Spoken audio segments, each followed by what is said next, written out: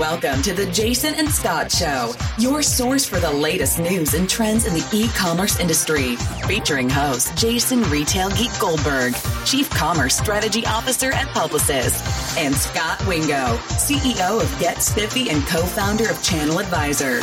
Here are Jason and Scott.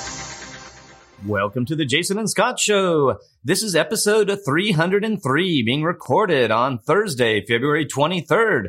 2023. That's a lot of threes, Scott. I'm your host, Jason Retail Geek Goldberg, and as usual, I'm here with your co-host, Scott Wingo. Hey, Jason, and welcome back, Jason Scott Show listeners.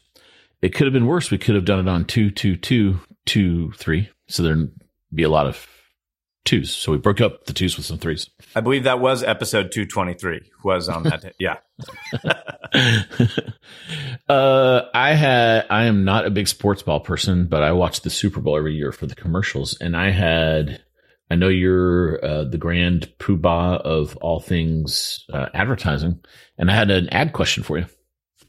Yeah. Oh, awesome. You've come to the right place. Hit me. What is Temu, and why is it not the same thing as Wish.com? That's a great question I can only partially answer. So Temu is a e-commerce site in as far as I know at this point only in the United States of America.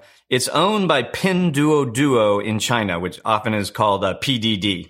And depending on how you count, PDD is the second or third largest e-commerce site in China. In China, it's a super interesting gamified model where like you get your friends to go in on the deal with you, and it drives your deal cost down, so everybody saves more when you all buy together, kind of thing. So it's like a group buying used to be called gamified social shopping, exactly. And so it's super interesting, and they're doing really well. So they launched an e-commerce site in the U.S. It appears that it's primarily a catalog they built by aggregating a wide variety of different producers in China. And it does have very much of a Wish vibe. Like it's a lot of extraordinarily inexpensive apparel, and inexpensive tchotchkes that you probably didn't know you need. But like if you start browsing the site at 4 a.m. on a Friday night, you're gonna, end up making some ill-advised purchases. And then it seems like everything drop ships from factories in China, via US Post. So they, if you remember back in the day, Wish was like very slow shipping, like 2 to 6 weeks. Temu typically quotes 6 to 8 days.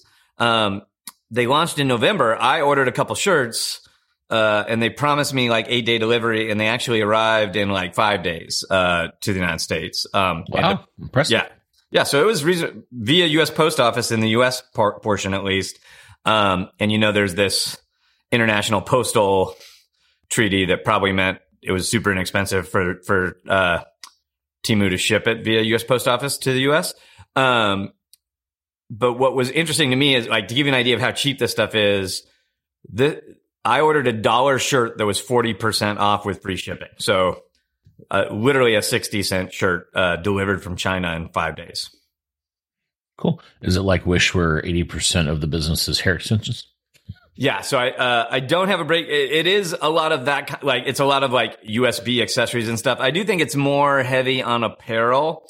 And I have talked to people that are more hip and in the know than me that think there's like that it's very short-term apparel. It's kind of disposable apparel, so that all the usual caveats about being an ecological disaster probably apply. But I have been told that they have some interesting on-trend styles and things, and that like for some demographics, it's the apparel selection is appealing. But what I do know is they launched in November, and when I looked at the year-end, and it's mostly on a mobile app. When I looked at the year-end app downloads, it was the 8th most downloaded shopping app on iTunes. So more downloads than eBay, for example, over the year. And Temu was only in there for 2 months. And so it's kind of funny. I'm a little embarrassed. I posted some stats on LinkedIn about mobile apps, and I said, and don't sleep on Temu. It looks like they're running fast. And then a week later, they ran that Super Bowl ad that you saw, which is certainly going to goose their downloads more. And literally right before the game, I found out that my company Publicis actually produced that Super Bowl ad. So it may have seemed like I was promoting a client, but in fairness to me, I didn't know they were a client when I mentioned it. Cool. Shouldn't you know who your clients are as a chief digital retail strategy officer? I should. As a first world problem in your business is when you have too many clients to know. Oh, you're forgiven. I guess. Or maybe that's just a sign of a bad employee in my case. But yeah, holding company like Publicis, we're a federation of agencies, and most of the agencies do their own thing. So this is, a cool creative agency that we have, Saatchi & Saatchi out of Los Angeles. And sure enough, they did reach out to me to say, hey, we have a commerce client and we'd love for you to come talk to them. Check out their Super Bowl ad in the next hour. And so that's how I found out they're a client. Thank you guys very much. And you're like, I totally predicted these guys would shoot up the charts. I did. I tried to take credit, but seemed like, shockingly, not everyone in my company follows me on LinkedIn. I know. should be like part of the onboarding. Sometimes I think it should, but then other times I think of how many times it's probably saved my career that like important people at work didn't see something I said on LinkedIn. So I think on the aggregate, I'm going to stick with it how it is. Cool. Any other trip reports or anything to go into before we jump into some news? I know you're chomping at the bit to talk about some data. Yeah, so it is obviously, I guess it's always trade show season, but this feels like a special version of trade show season. Next week is eTail West in Palm Springs, which is usually a good show, but for sure a good boondoggle if you're trying to get out of the Chicago winter in February. Palm Springs is a good place to go. So I'll be going there, and I have lined up a couple guests for folks to listen to in the subsequent weeks. And then so that's the end of February. The end of March is Shop Talk, and so I'll be giving a talk at Shop Talk and talking to some folks there too. So a couple of cool industry events on the horizon. Cool. So we're gonna have a little gap, but then we'll have a lot of show reports to go over, I guess. Exactly. Cool. Well, one of the things we wanted to start today was we finally got the last piece of data from 2022 from the U.S. Department of Commerce. Walk us through what your magic Tableau data machine is telling you. Yeah. So mid-February, U.S. Department of Commerce publishes this quarterly report on e-commerce. And so the Q4 data from last year came out in mid-February. And so now that we have Q4, we can see a whole year. So in 2022, U.S. e-commerce sales were $1,033 billion in sales. So the first time we've officially exceeded $1 trillion. Yay. So that's kind of cool. What's, I guess, slightly less cool, depending on where you stand, is the growth rate. So that $1 trillion is 7.4% more than 2021, largely because 2021 was a pretty astronomical year. But to put things in perspective, over the last 10 years, the normal growth rate for e-commerce is 16.4%. So 7.4% is less than half of what our traditional growth would be. And it's actually the slowest rate of growth basically since e-commerce happened. So 2022 was not a stellar year for e-commerce growth. Now, when you look at that 3-year stack, you say, how much did e-commerce grow since before COVID? It's up a lot. It's up 81%. At $1 trillion, total retail sales are about $7 trillion. So e-commerce ends up being 14.6% of all retail sales. A lot of people like to talk about what percentage of core sales it is because people don't tend to buy gas via e-commerce until Spiffy starts selling gas.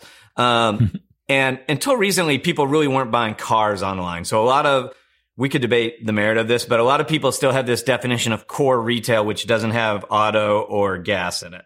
And so if you take auto and gas out and you say that $1 trillion is 21.5% of core retail, which makes the U.S. about the third or fourth highest e-commerce penetration country in the world. Obviously, I get a lot of these, e-commerce spiked during COVID and then kind of regressed to the mean. But if you look at the e-commerce dollars growth, we're 36% above what we would have forecasted before COVID started. And we've sold like 275 billion a year more than we would have expected to sell this year. So over the 3 years, e-commerce has grown quite a bit and remained high. But what is true and worrisome about 2022, it's the lowest rate of growth we've ever seen. And for the first time since e-commerce started, retail actually grew faster than e-commerce. So the total retail growth number for last year was 8.2% versus the e-commerce rate of 7.4%. So that's an interesting backdrop as we start to get all these Q4 earnings reports flowing in. Yeah, and that's really just, it's a reversion to the mean, right? So we had a surge in e-commerce. So e-commerce is more coming down more so than retail surging. Is that, if we charted that out, is that what we would see? No, like e-commerce has not surged as, retail has not surged as much as e-commerce has come down. So like on the whole, the 3 years of the pandemic were very good to retail and very good to e-commerce.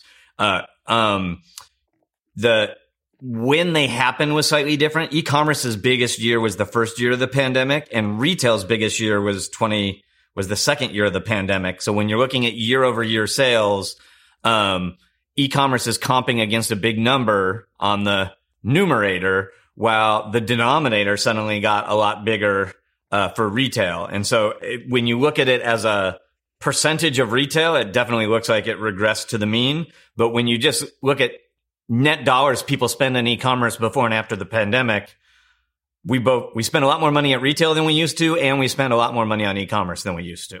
And so the spoiler alert, the fear is that the new normal? Or did we just pull in a bunch of demand? And that bodes poorly for 2023. Yeah. Okay. Cool. Well, some tea leaves to help us kind of parse through that. We had some interesting earnings. First of all, we wanted to chat about Amazon's fourth quarter. The way I would we didn't do a show on this one because it was really not that much to talk about, to be honest with you. So they came in they had dramatically lowered, over the last couple quarters, they've dramatically lowered the back half of 22. So the Q4, they slightly beat that new lowered expectations. And then their Q1 guidance was in line with a little bit lower than what Wall Street was expecting, but not enough to be super material. One thing I thought you would find interesting is they took about a $3 billion charge on restructuring. They had announced they had laid off 18,000 people. I think most people saw that. And that was $640 million. But, part of the charge was $720 million to impairment at Fresh and Go stores. I thought you would find that interesting. And I guess those are the ones they must have planned a bunch of openings. And now they've got all this kind of like, they're kind of half pregnant with this bunch of real estate, bunch of stores they want to launch. And then I think they've paused that. And then one that was interesting to me is we work a lot with these Amazon DSP companies. And I've often wondered who insures them because they bang the heck out of them. And Amazon increased their reserves, for self-insurance in their transportation network by 1.3 billion, which I thought was interesting given that we see these things just, 90% chance if you see an Amazon Prime van, it's got a fair number of dents and dings on the side of it. Yeah. Yeah, that's a hard gig for a van. Although there probably are no easy gigs for a van. Yeah. What'd you think about the Fresh and Go impairment? Yeah. So the grocery story is interesting, right? Longtime listeners will remember Amazon kind of retreated from most of their non-grocery retail concepts, I want to say a quarter ago. So they closed all the bookstores. They closed the 5-star stores. And they kind of said, hey, we're revisiting our brick and mortar strategy. The one aspect of brick and mortar that they continued to operate were these grocery stores that are called Fresh, and these convenience stores or grab and go food stores that are the Amazon Go stores, the just walk out technology. And grocery is super important. I talk about it all the time. It's like the second biggest category of consumer spending in retail. And it's one category where Amazon hasn't done very well. Arguably Whole Foods hasn't done very well since Amazon bought them. And the magic question was, were they going to invent a more successful grocery concept in Amazon Fresh? And then this quarter, they answered that question, no. And they essentially said, we haven't found anything differentiated enough in the Amazon Fresh stores to make us want to scale them rapidly. We haven't given up on grocery, and we're going to continue to work on it and roll something new out. But we're for sure pulling back on our growth strategy for this current Fresh concept. And so it sounds like, hey, they definitely don't think they've got brick and mortar figured out between Fresh and Whole Foods. And on delivery, last year, they started charging, even for Prime members, they started charging for delivery at Whole Foods. And that, like, I have a hypothesis that dramatically put a crimp in their grocery e-commerce sales. Although in a lot of places in the country, groceries are delivered by Fresh, not by Whole Foods. So this quarter, they also announced that they're adding a delivery fee, even if you're a Prime member, for Fresh grocery delivery. So there is no free grocery delivery option at Amazon, which in my mind puts them at a pretty significant disadvantage vis-a-vis Instacart, Walmart, and Kroger that are all aggressively acquiring customers with offers right now. Yeah, interesting. So grocery seems like it's a tough category. A place where like Amazon has put some serious effort in, and it has not won yet, has not figured it out. Yeah. Cool. One of the other things that's weighing heavily on the minds of Amazon shareholders is the AWS computing platform saw its growth really dip below 20%. All the cloud providers are feeling this. Google, Microsoft. I think Google has laid off a bunch of the people leading their cloud effort. Microsoft, Azure is under a bunch of pressure as well. And what's happening is, as we hit some economic headwinds, the users of these cloud infrastructures are lots of startups that have venture capital, and VC rounds are getting few and far between. So they are reducing their loads and they're trading down. One of the things you can do on these platforms is have a machine with a certain compute horsepower. You can kind of say, maybe I'll go down a couple rungs on the ladder of compute horsepower there and save a little bit. And, so it's an area where companies are looking to save money very quickly because you're not locked into a certain tier or anything like that, like you would be with some software as a service platforms. Yeah, I think, not to give you credit, but I think you were one of the first people I saw talking about that phenomenon. And then it became a big thing. I think like Twitter announced that they were slashing 75% of their Salesforce.com seats. And it just seemed like in the same way that like, middle America, when budgets get tight, everybody looks at their recurring spending and cuts all these, apps they accidentally signed up for on the App Store. And in the same way, it feels like every company in America is like going on a SaaS diet right now. Yeah, I like to coin phrases. We famously coined Shipageddon on the show. I call it SaaS bloat. So when you wake up one day and you look around your company and you've got 200 different SaaS platforms that you're paying, it's only $30 a seat a month, but there's 1,000 employees using it, and you got 200 of them.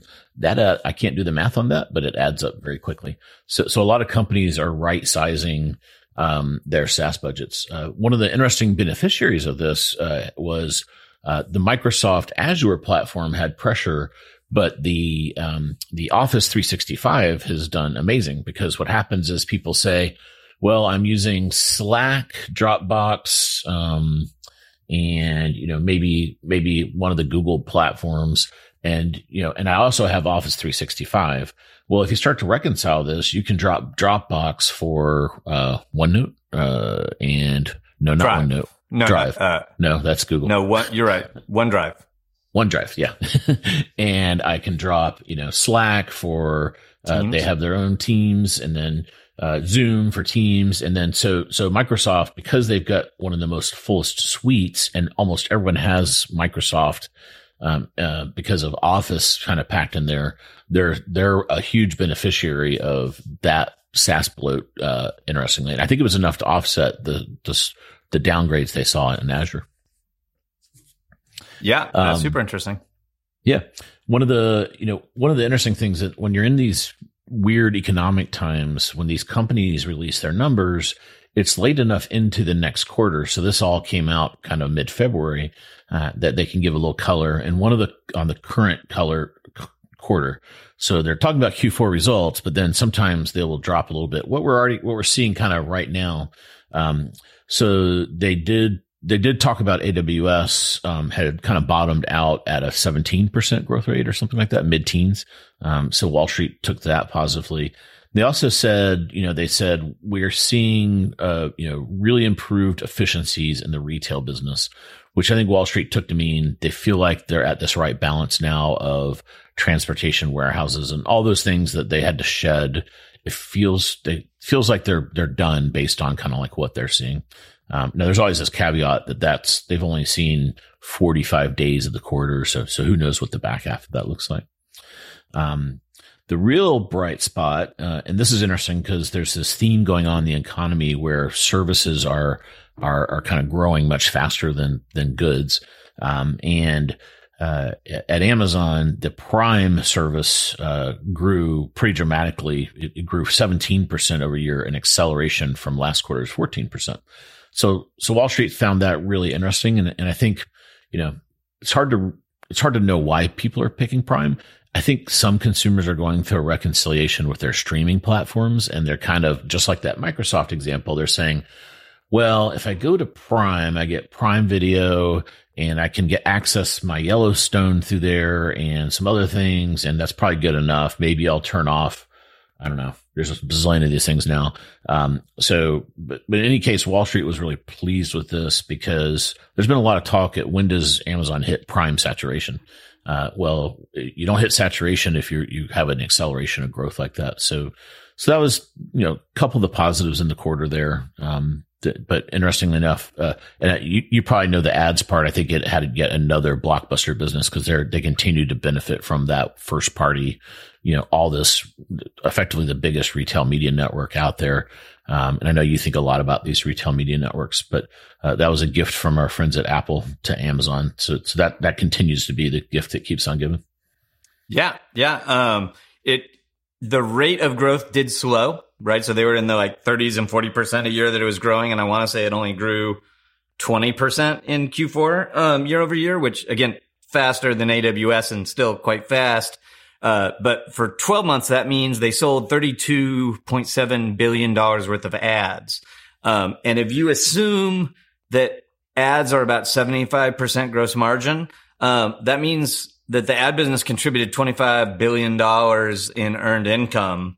And AWS, last year contributed $22 billion in earned income. So, you basically end up with, retail media networks contributing more to the bottom line at Amazon, even than AWS, which they're both great businesses. And I think the 75% is, aggressive.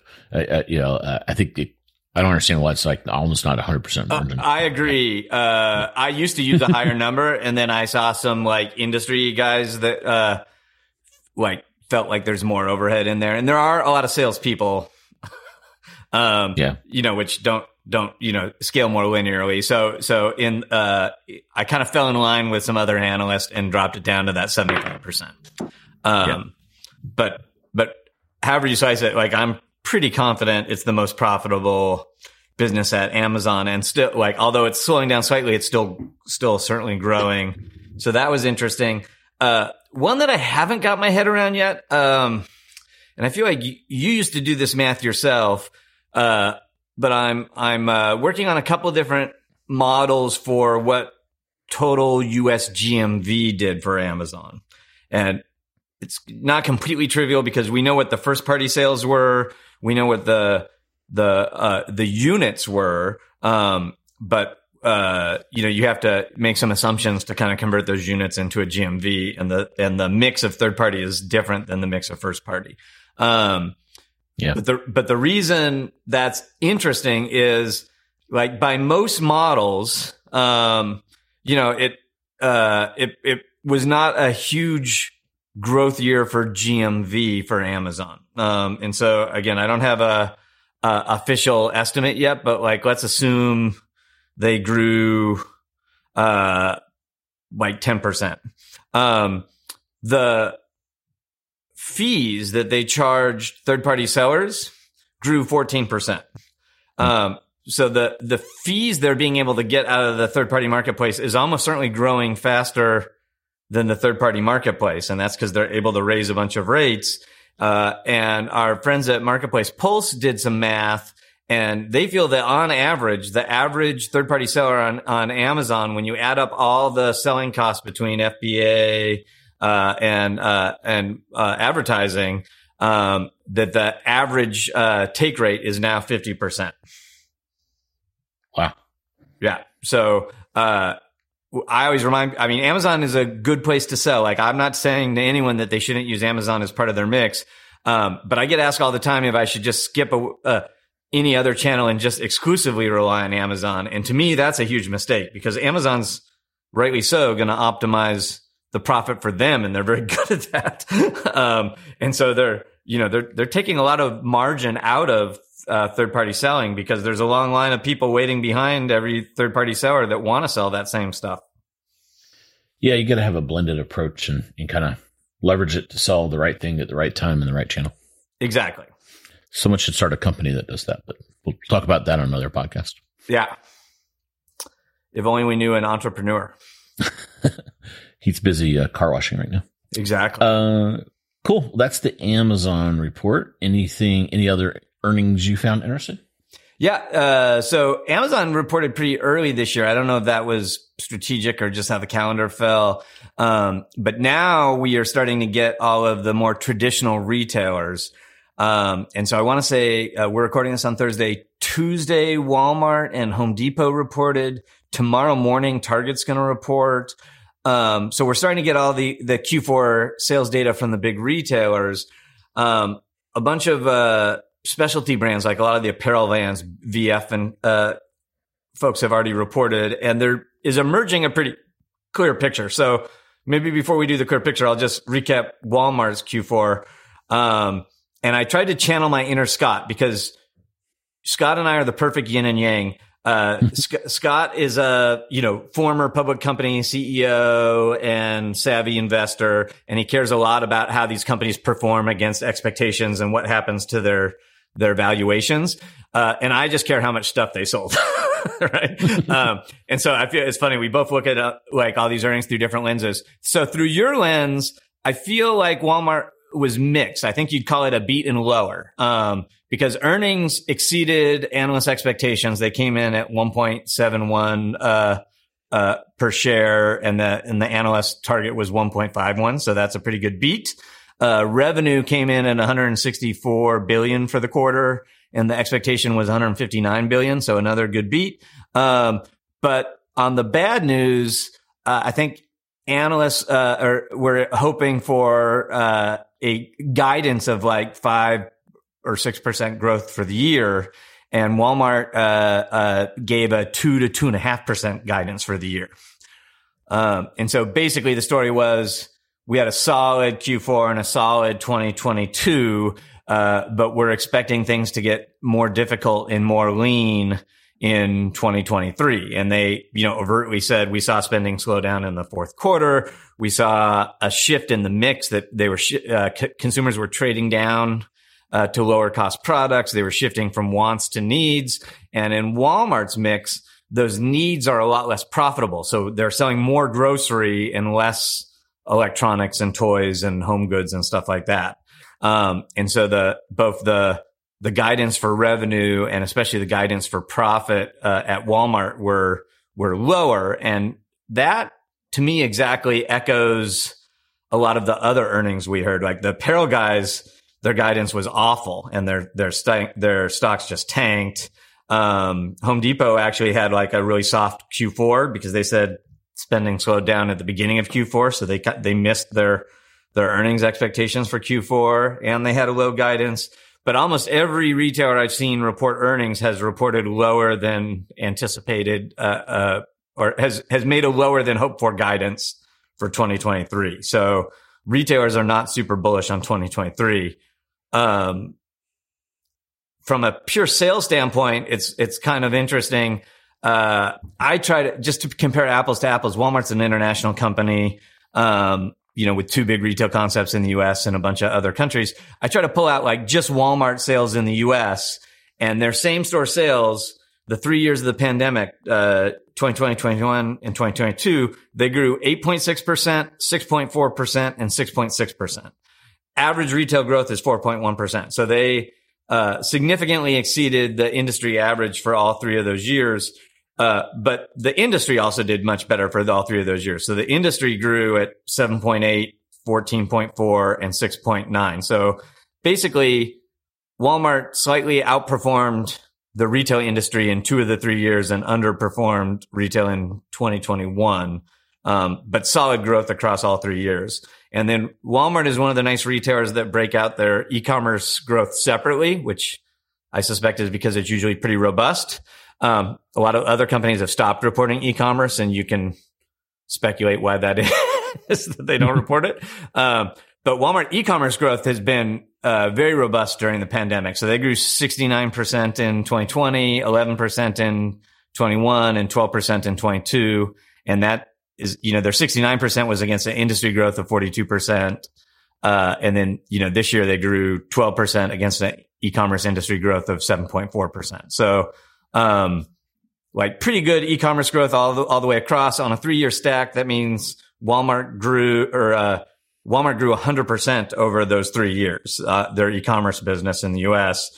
The e-commerce industry grew 81%. So Walmart's like the second largest e-commerce site in the United States, and they outperformed the industry on growth. Amazon probably did not outperform the industry. The best forecast is Amazon probably grew 56% over those 3 years. So Walmart, not surprising, they're much smaller than Amazon in e-commerce, but they grew much faster than Amazon. eBay ends up being the big loser over the 3 years. They only grew 17%. So kind of the underperformer. And then just for sake of comparison, Etsy grew 150% over the pandemic. Shopify grew 229%. And then this apparel company I talk a lot about, is crazy. Shein, grew 900% during the pandemic, and some of their financial data leaked last month. And their internal forecast for their U.S. revenue in 2025 exceeds eBay's forecast for all revenue. So that's an apparel retailer that's going to sell more stuff online than all of eBay. Wow. That's crazy. Yeah, the world changes. Do they Any have of that infrastructure in the U.S. to do shipping and stuff, or does it all come straight from China? For Shein, I believe that they may have announced that they acquired some sorting centers or some fulfillment center space in the U.S., but I don't think it's come online yet. So I think at the moment it's all being shipped abroad, but I'm not certain on that. Wow, that's crazy. It's a lot of international shipments.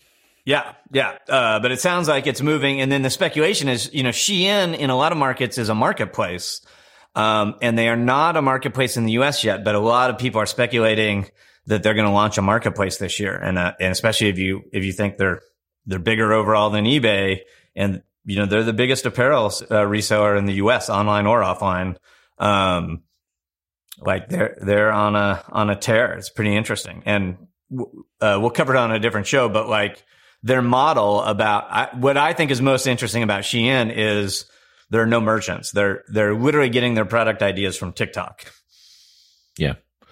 Yeah. And having a marketplace will be good. It'll be another piece of data to feed into this kind of viral, crazy, fast fashion engine that they've created. 100%. And it's interesting. But as a third-party seller, gets accused of doing that scary. in a non-competitive way. But, and they may or may not be doing that, but if they are doing it, they're doing it with people. Shein is doing it with Skynet. Yeah. Cool. Any other news on the e-commerce front? So those are the big earnings. Again, we're going to see a bunch of the other big box retailers report over the next couple of weeks. So I'll put together a more complete picture of who the winners and losers were.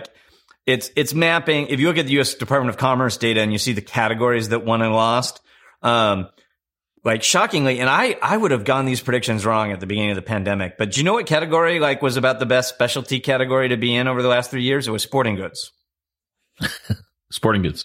Yeah, which I would not have thought, right? And Dick's is, Dick's Sporting Goods has had a particularly good run. And in fact, they bought Moose Jaw from Walmart today. And the worst category to be in the last 3 years by far is consumer electronics. And so, spoiler alert, Best Buy hasn't reported this quarter yet, but all indications are that it's not going to be a rosy quarter for Best Buy. Yeah, and I saw Home Depot had either announced or pre-warned that things were getting kind of soft. And so they've had a tremendous run since 2020. So at some point, people had to run out of money for upgrading their houses. Looks like we may be at a tipping point there, too. Yeah, and I would categorize them as kind of one of these middle ones. They had a phenomenal first half of the pandemic, and now it appears to be slowing down. And I some of the furniture guys are in that same boat. And so that it'll be interesting to see where they net out over the 3 years. I think they're going to net out to have done better than average, but not amazingly, right? And in the middle of the pandemic, we were all saying like, oh man, these are, Home Depot might be the biggest winner of the pandemic because everybody redid their backyard.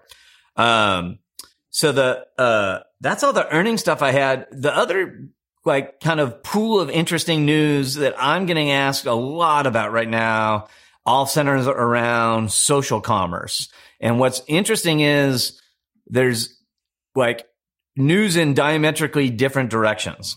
So TikTok, which is not the biggest social network, but it's certainly the fastest growing social network. And it has prodigious engagement at this point.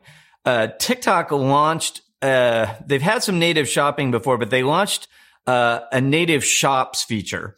And I would characterize it as the most robust feature set for shopping on a social platform that I've seen yet.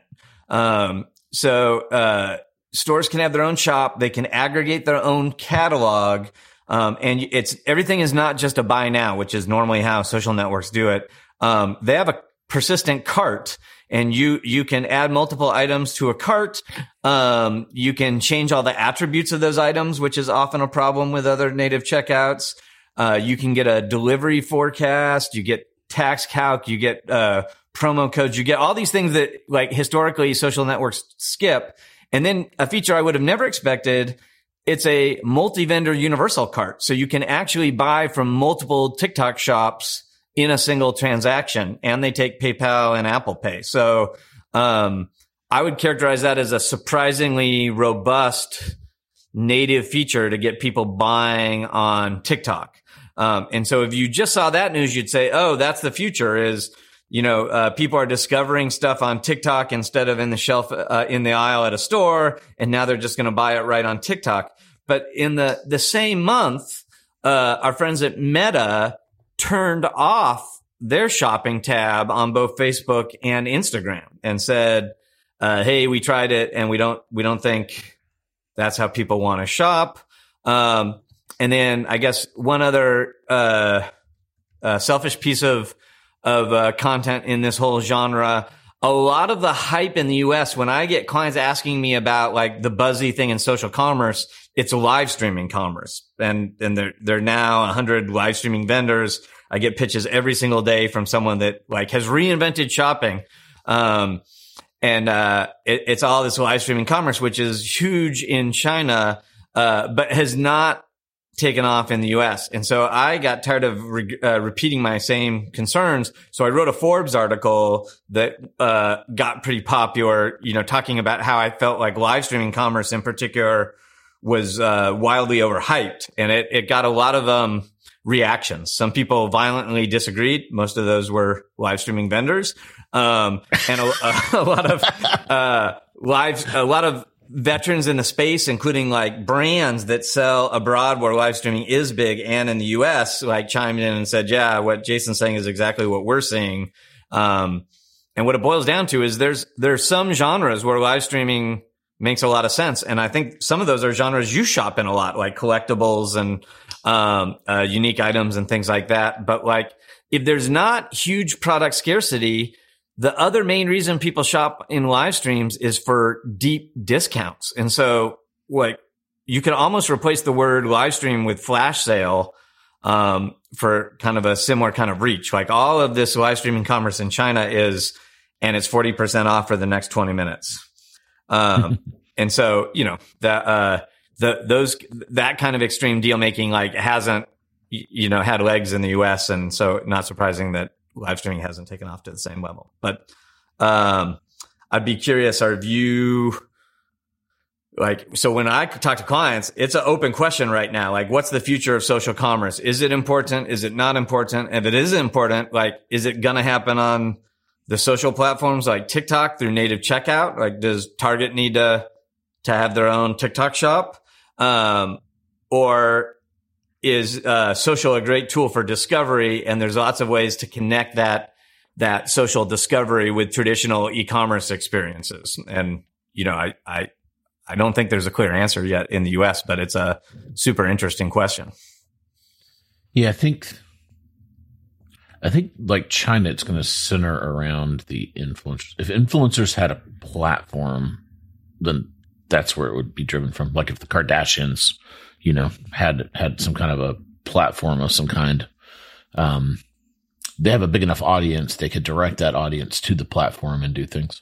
It just doesn't really exist in an integrated fashion, right? You can't really do it on Instagram because you don't have the checkout, and it just hasn't come together. Amazon can't do it because it's like kind of complicated to bring the influencer over there, and they may not have like the right thing the influencer wants to sell. I don't know. Yeah, it hasn't really. I think it is a different story if you're a mega influencer that has a huge audience and you have a relatively limited catalog, right? So Kylie Jenner is a perfect example. Like, I think she could do a lot of business on Instagram and TikTok, but like, that's a wildly different problem than a wholesaler that has 5 million, 10 million, 80 million SKUs in their catalog, and what they should be doing on social networks. I think it works for collectibles because you have this kind of like high affinity audience. It works for beauty and apparel. And I think that's kind of it. Yeah. What I guess, and fair enough for retailers to have broad ambitions. But if you look at China, a lot of this like social commerce and e-commerce, a bunch of it happens on social networks like Douyin, which is TikTok there, and WeChat, which I guess loosely similar to Twitter. But a lot of it does happen on platforms owned by the retailer, right? So Taobao Live, which is, essentially a site owned by the Amazon of China, is a big social platform where a lot of people go just to watch short form videos and buy a lot of stuff. And so, of course, if you're a retailer, that's what you'd want. Like, you don't want to be disintermediated by the social platform and have to pay a fee and not know who the customer is. You want the customer to come to you. But it seems like recreating that model in the US would be super hard. And I would argue the retailer that's tried the hardest to do it is Amazon. And Amazon has all of the features. Like they had Amazon Live for a while. Now they have Amazon Inspire. And they have a lot of influencers creating unique short form video content with shoppable, ads in it on the Amazon platform. But I would say the early indications are that, it's not organically working. Like, it's not drawing a bunch of people that just want to doom scroll on Amazon instead of TikTok.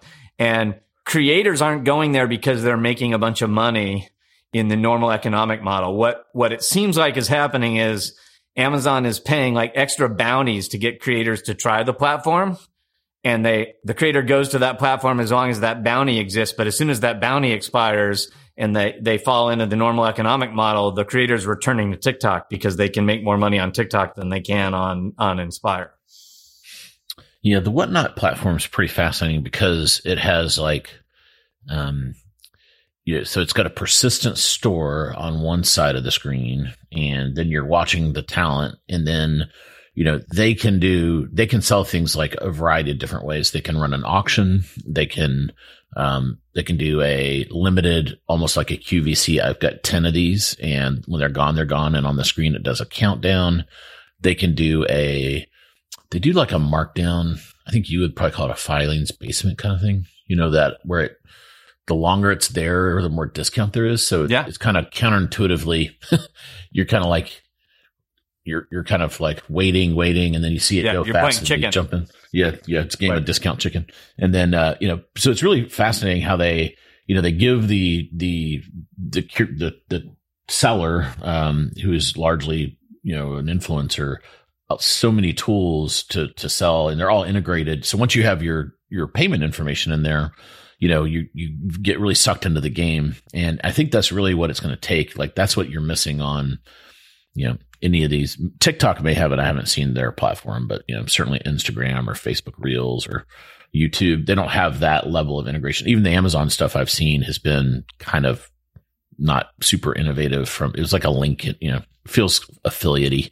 It's not like an integrated into the video thing.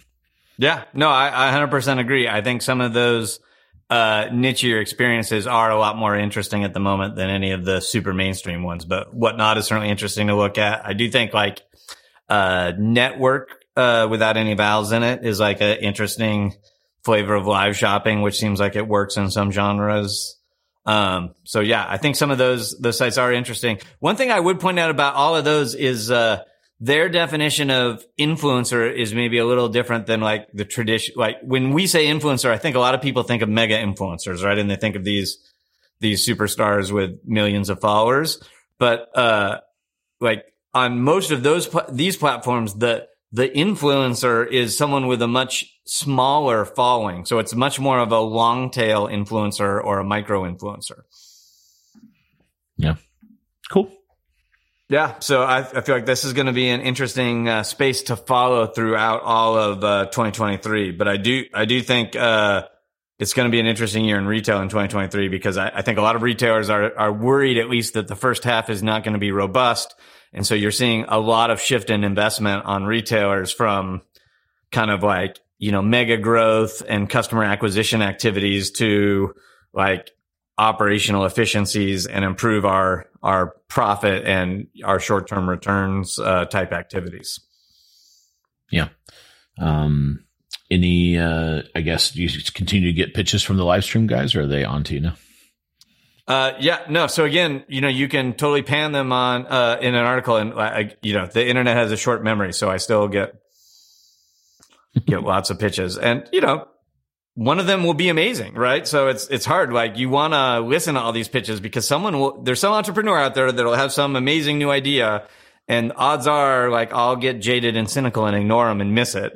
But the signal to noise ratio is pretty tough because you will have to listen to a lot of like, poorly articulated pitches to get to that one good one.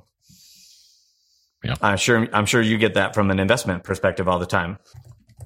I do. Yeah. It's hard to pick if I've learned anything, it's very humbling trying to pick winners and losers. So I have given up on that. Smart. Everyone's a winner. Everyone gets a trophy, Jason. I love it. Participation. That's the modern era. Yeah. Well, I do want to put some viewers out there. A topic I keep getting asked for that I feel like we need to be doing a deep dive on. And I feel like it's both overhyped and legitimate at the same time is all this, generative AI and its use cases in commerce, right?